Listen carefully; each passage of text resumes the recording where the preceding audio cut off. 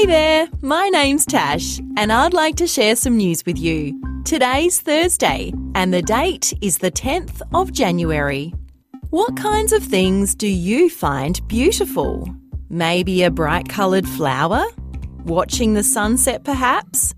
What about camels?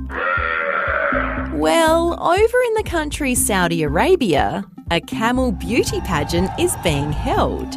It's part of a festival that happens there every year to say a big thank you to camels for being a part of their history.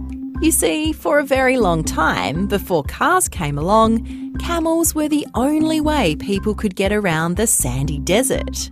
This pageant isn't all about what the camels look like, though. It's also about which camel is the best behaved and which camel is the fastest. To me, they're all beautiful. Isn't that right? And that's the end of News Time for today on ABC Kids Listen. Let's catch up again tomorrow.